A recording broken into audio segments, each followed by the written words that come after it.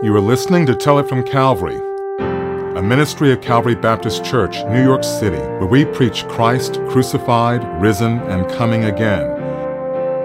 The following sermon is by Dr. Ed Stetzer, author, missiologist, and interim teaching pastor at Calvary. For upcoming events and services, visit our website at cbcnyc.org.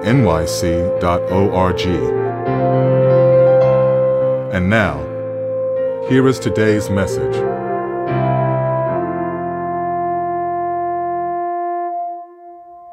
Hi, everybody. Ed Stetzer here, and so good to be able to open God's Word again. We're actually going to be looking at Philippians chapter 4. What a great time we had gathering together in person. We were super blessed to be able to do that. Look forward to doing that again in March. If you weren't able to join us in person, let me encourage you to take those steps. We're gathering carefully, cautiously, and we're experiencing some biblical community that really makes a difference there as well. Today we're going to talk about the final passage of Philippians. It's Philippians chapter 4, verses 14 through 23. Philippians chapter 4, verses 14 through 23. And what I want to specifically look at today is the joy of gospel generosity. The joy of gospel generosity. And this is the passage, right? So let's take a look at it. It says, "Yet it was kind of you to share my trouble. And you Philippians yourselves know that in the beginning of the gospel, when I left Macedonia, no church entered into partnership with me in giving and receiving except you only. Even in Thessalonica, you sent me help for my needs once and again. Not that I seek a gift, but I seek the fruit that increases to your credit. I've received full payment and more. I am well supplied, having received from Epaphroditus the gifts you sent, a fragrant offering, a sacrifice acceptable and pleasing to God. And my God will supply every need of yours according to his riches and glory in Christ Jesus. To God and Father, to our God and Father be glory forever and ever. Amen. Greet every saint in Christ Jesus. The brothers who are with you, who are with me, greet you.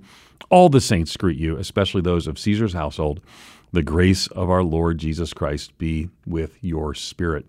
Okay, so you kind of see here that this passage is the closing passage, but since we were meeting live last week, I wanted to introduce Matthew, the Gospel of Matthew. So we talked about the subversive kingdom, and we'll do that a couple of times. We're going to weave a couple things in. So we're sort of ending Philippians and beginning Matthew together.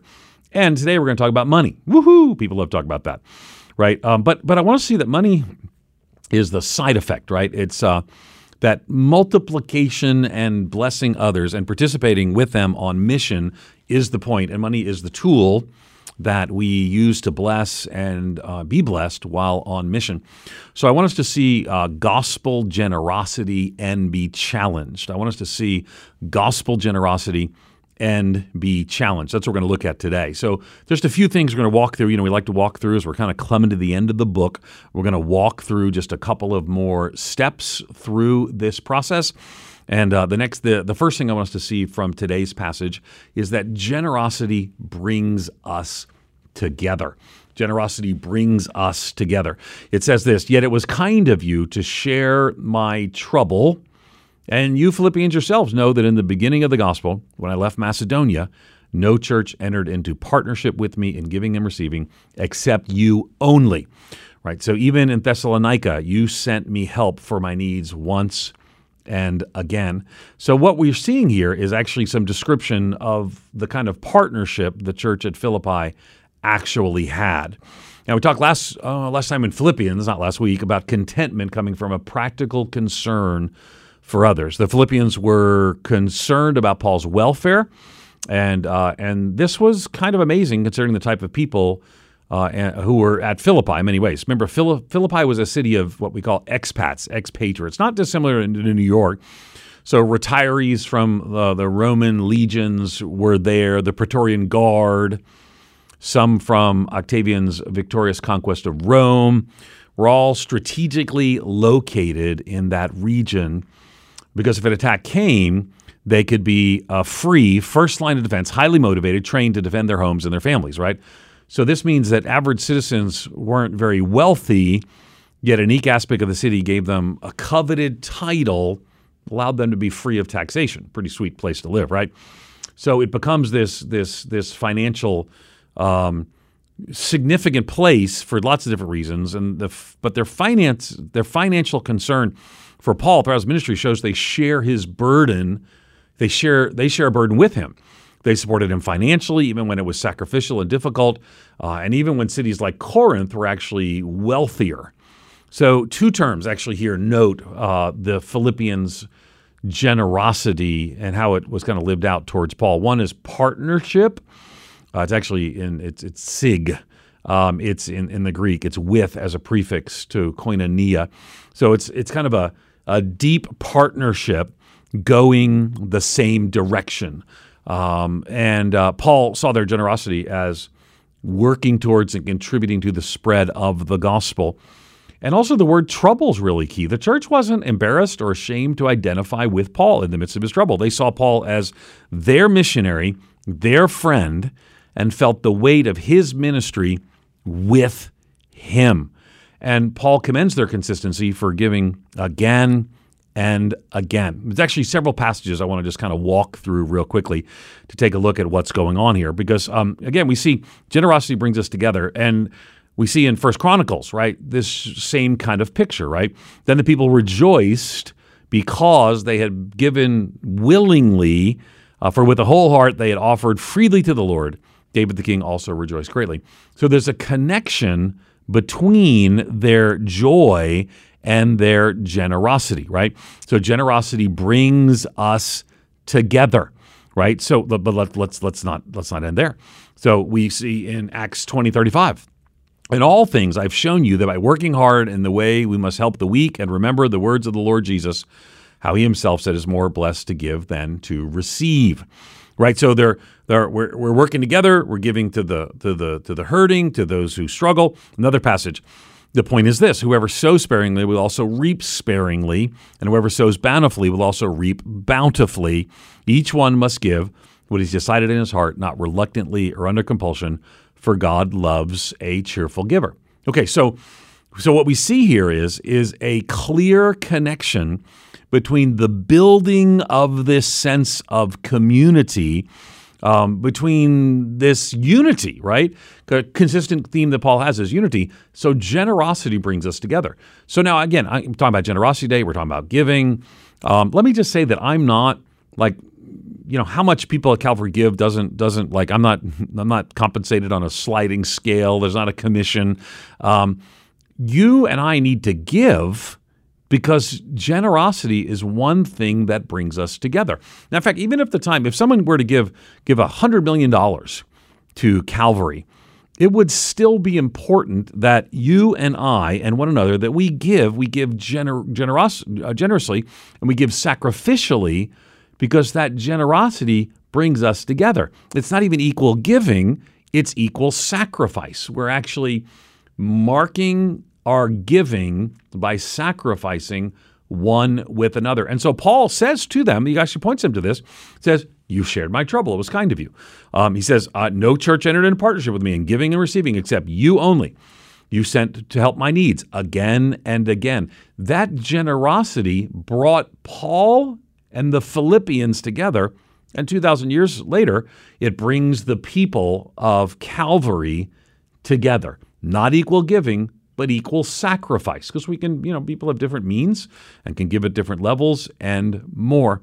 So we start with the idea that generosity brings us together, but let's not stop there, right? Because there's more to it here in the passage. Let me go on to point number 2 in our message. Generosity bears fruit in us and in others.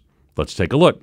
It says, not that I seek the gift, Paul writes to the church at Philippi, but I seek the fruit that increases to your credit. Interesting phrase, right? I seek the fruit that increases to your credit. So let's look at what's going on here. For Paul, gifts are more than a way to meet his needs or the needs of the ministry. They're actually an investment in something greater. So some people might assume, well, Paul was seeking out the gifts, but he actually says, no. I'm actually seeking out the gift for the blessing it would be to those who give it. So I will tell you, I lead the Wheaton College Billy Graham Center, and one of the strange things that I took up doing is fundraising. And I ask people to give. And I had to sort of get to the place where I was okay with that. And so I might say to somebody, I've actually asked somebody to give $1 million. Obviously, I was a person of means. I've actually asked someone to support it $100 a month. And in doing so, I had to get rightly to the place that I ask people to give to support the important work of the ministry, right? But because of what it produces in them. So I actually believe in my mind that you are blessed to be able to give and to participate in the ministry of the Wheaton College Billy Graham Center, right? And what I would say is the same is true, and even doubly so, we might say, in supporting the work of a local church ministry. That's where a person's primary giving should be. That's where we should be as the Calvary family. Our primary giving should be there. Paul is saying that their gift produces in them something significant. And what's the fruit? How does that work? We can see lots of passages in the Bible about the kind of fruit that giving produces. Let me just share a few that I put together here. What's the kind of fruit that giving produces? Let's take a look. It produces gratitude. 2 Corinthians chapter 9 says this, "He who supplies seed to the sower and bread for food will supply and multiply your seed for growing and increase the harvest of your righteousness. You'll be enriched in every way, to be generous in every way, which through us will produce thanksgiving to God. For the ministry of this service is not only supplying the needs of the saints, but is also overflowing in many thanksgivings to God." So you're getting blessed. Your gratitude's going to grow when you have the privilege to give. It's also growing stewardship. Right? We think about Malachi, and it's bring the full tithe in the storehouse, that there may be food in my house, and thereby put me to the test, says the Lord of hosts, if I will not open the windows of heaven for you and pour down a blessing that is more than there's more need. I mean, I'm unapologetic. I would encourage people to make it a practice to give a proportion of their income, a tithe here, to give a proportion of their income so that their stewardship might grow. One of the great blessings of my life is for Don and I to be able to give beyond our tithe. Give beyond our tithe to our local church, give beyond our tithe to giving to ministries and more. And in doing so, we know ultimately that we are being blessed, right? Now again, we're growing in our stewardship. Here's another passage, right? Give and it will be given to you. Good measure, pressed down, shaken together, running over, will be put into your lap. Whereas the measure you use, it will be measured back to you. So again, it grows in gratitude. Also for God's glory. By their approval of this service, they will glorify God because of your submission flowing from your confession of the gospel and the generosity of your contribution for them and for all the others. And it's a tricky time. It's a tricky time when we're a church without a pastor, we're a church in the interim, we're a church without using access to our current building. So what can we do? Well, one thing we can do is to see generosity at work in our lives, because generosity bears fruit in us and in others. It bears fruit of gratitude, of growing stewardship, and of God's glory. So our gifts and our partnership for the gospel excited others, right, to give glory to God because of our faithfulness. Generous giving gives glory to God. And we see this, right? Let's not leave these passages. I don't want you to think this is just me making this stuff up. Let's take a look more at these passages, right? Why? Because God says, every beast of the forest is mine, the cattle on 1,000 hills. You've been around church for a while. Someone says he owns the cattle on 1,000 hills. See, God doesn't need our money. He owns everything. But we need to grow in generosity, and that's why Paul's focusing on them, the benefit to them. God is able to make all grace abound to you, so having all sufficiency in all things at all times, you may abound in every good work, as it is written. He who has distributed freely, he has given to the poor. His righteousness endures forever. Again, when we give to people in need. What a difference it makes. It says in 2 Corinthians, they will glorify God because their submission flowing from your confession again and the generosity of your contribution for them and for all others. Remember I said early on, so repeated this passage, but your contribution for them and for all others. So we see this beautiful picture in our generosity here that Paul is commending at the end. And he says, generosity bears fruit in us and in others. Okay, so let's look at number 3. Because generosity also, and this is a key thing for us as well, building our generosity, builds our trust in God. Builds our trust in God. It says this, I have received full payment and more. This is Paul writing to the church at Philippi, what they had sent. I have received full payment and more. I am well supplied, having received from Epaphroditus. If you've been walking through the book of Philippians with us, you know Epaphroditus is an example he uses that he kind of reflects the character of Christ, but also related to the gift. Having received from Epaphroditus, and if you want more on that, just listen to the past series at our website, a gift you sent, a fragrant offering, a sacrifice acceptable and pleasing to God. And my God will supply every need of yours according to his riches and glory in Christ Jesus. Look at that last verse, verse 19. My God will supply every need of yours according to his riches and glory in Christ Jesus. Okay, so remember that passage is one of those refrigerator verses, kind of famous passage, famous verse, and people will see that passage, and I think we don't want to take it out of context, but it's a little more used in context than that I can do all things through Christ who strengthens me, right? So, but it's a reminder, we can't give out of our own strength. We give because Jesus first gave to us. God supplies every need according to his riches, which means consistent with his purposes.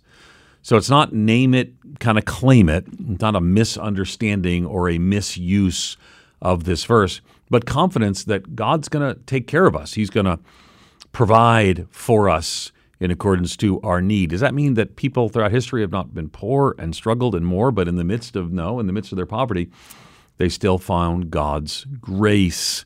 Now, why? Well, again, let's look back to the gospel as our motivation here as well. It says this, he who did not spare his own son, but gave him for us all, how will he not also with him graciously give us all things? There's a promise of his presence. Now I would say to you, because when we talk about this, a couple times we've had this conversation, and when we talk about these things, someone in the after-service chat, I really want to encourage you I'm going to address this more in the after-service Zoom, and I want to encourage you to stay over or link back in for the after-service Zoom conversation, because I want to address, because it's a pretty consistent question. All right, so how then, we see Christians in history who have starved to death, been persecuted and more.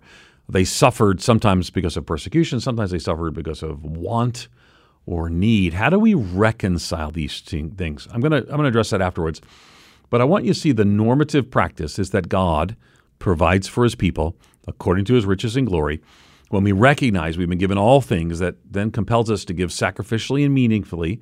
It produces a thankfulness and appreciation, a major reliance on God's Spirit to sustain us and supply all our needs. And he often does so in powerful ways. I remember when Don and I moved to the inner city of Buffalo, New York, to plant a church among the urban poor. We moved there. We started our life over there. We sold pretty much all our possessions, except a couch, a chair her dad had given us, my books, and everything else, pretty much everything else. We moved to Buffalo. We rented a truck. We didn't have any money. We just felt God calling us. Moved into the inner city of Buffalo, New York, among the urban poor. It was in the crack epidemic of the late 80s, early 90s. We needed about $1,100 to return the truck, to pay but we just stepped out in faith, to pay our deposits, to get moved in. And we trusted the Lord. We didn't have anything. I ended up eventually getting a job as a contractor and planning a church on the weekend.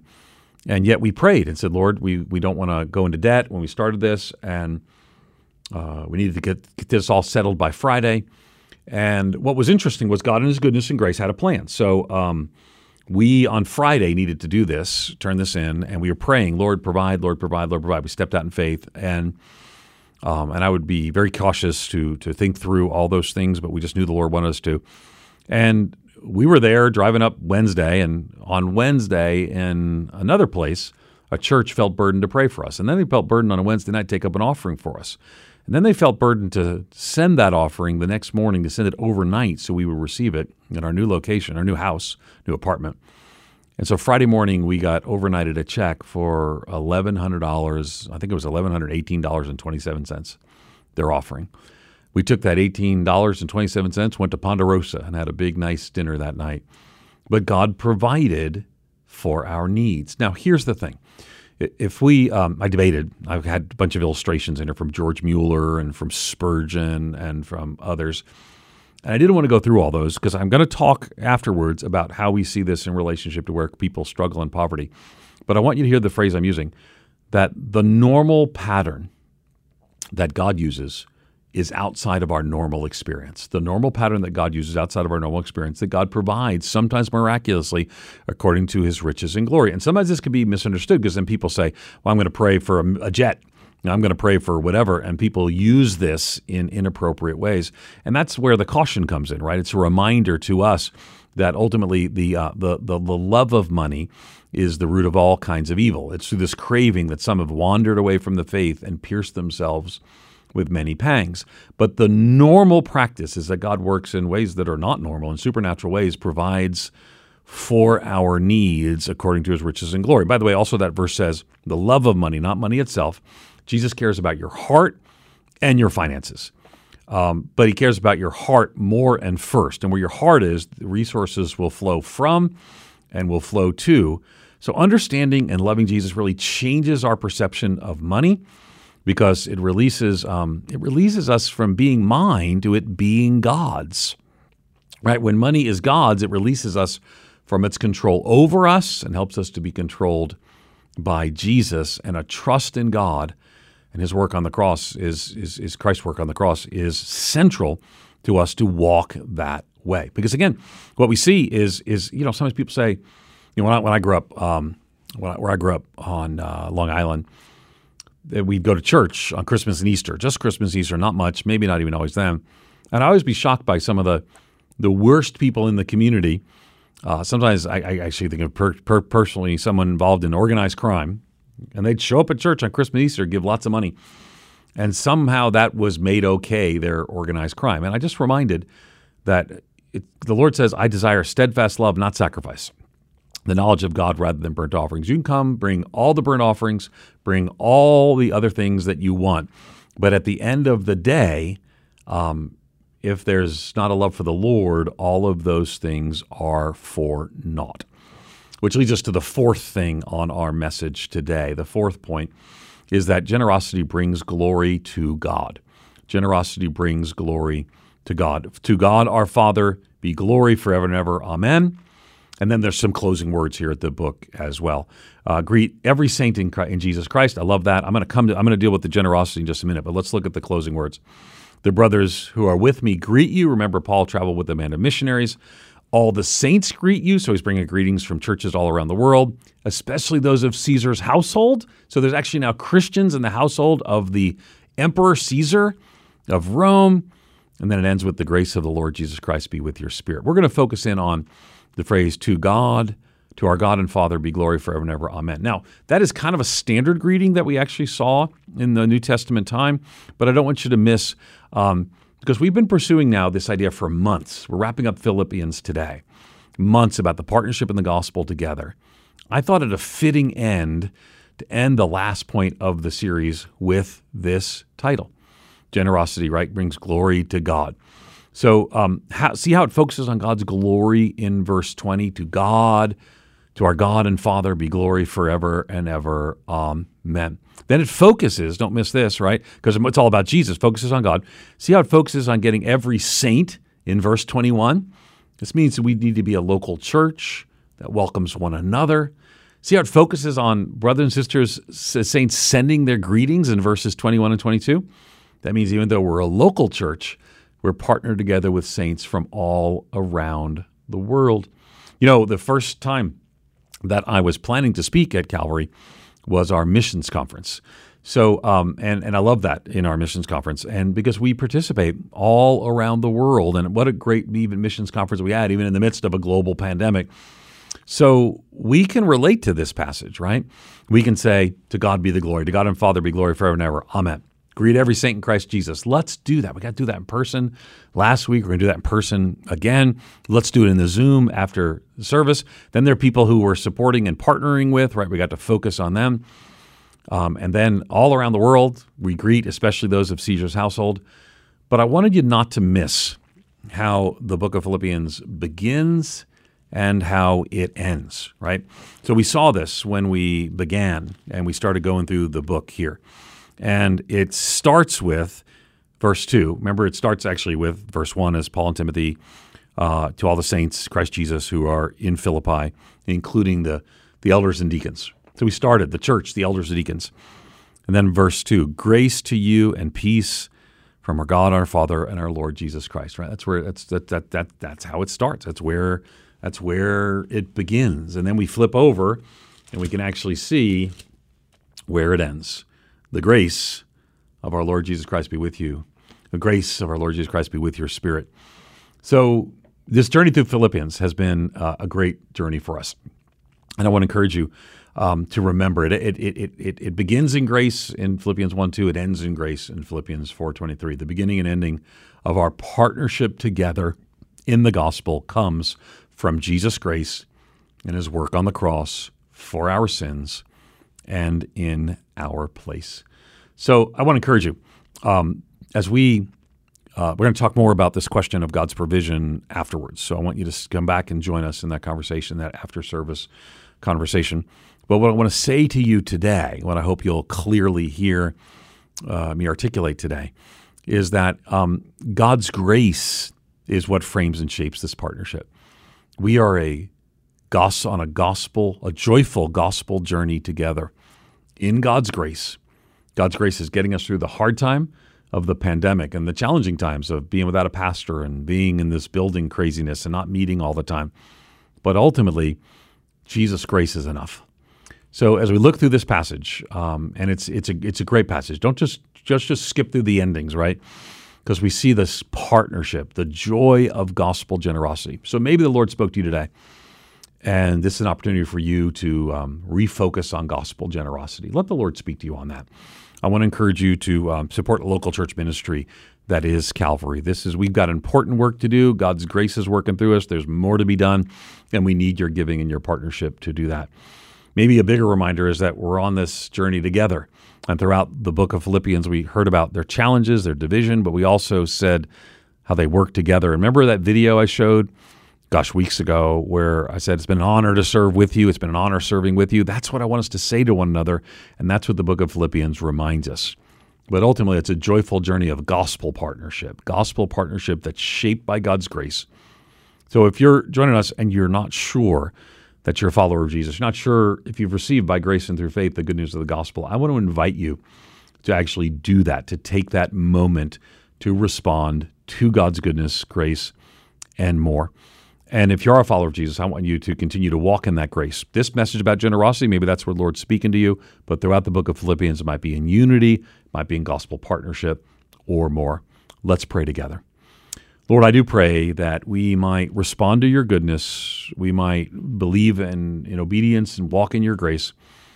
Father, I pray for those who may not know you, that even now, maybe someone invited them, maybe they visited with us last week, Lord, but as you speak to hearts, I pray that you draw them to yourself. And if you're not a follower of Jesus and you want to receive the good news of the gospel, you can pray with me in a simple moment here and say, Lord Jesus, forgive me of my sin. Come into my heart. I want you to be my Savior and my Lord. I trust and follow you, Jesus. And Father, I pray for those who may have just prayed that prayer, that, Father, you give them just a bit of boldness to share with us before they even leave today, online or by phone, so we can continue to minister to them. And Father, I pray for those of us who maybe you're speaking about generosity in this passage. I pray for your people that we might be faithful in our giving, that our tithes and offerings might bring glory to you as we go on this gospel journey, this partnership together. And I pray that throughout the book of Philippians, Lord, as you spoke to us in different ways, that we continue to grow in the grace and knowledge of our Lord and Savior, Jesus Christ. For it's in his name and for his sake that we pray. Amen and amen. Thank you for listening to Tell It from Calvary. If you feel led to give toward the local, national, and global ministries of Calvary Baptist, please visit cbcnyc.org/give or call us at 212-975-0170. We hope you join us next time as we continue to tell it from Calvary.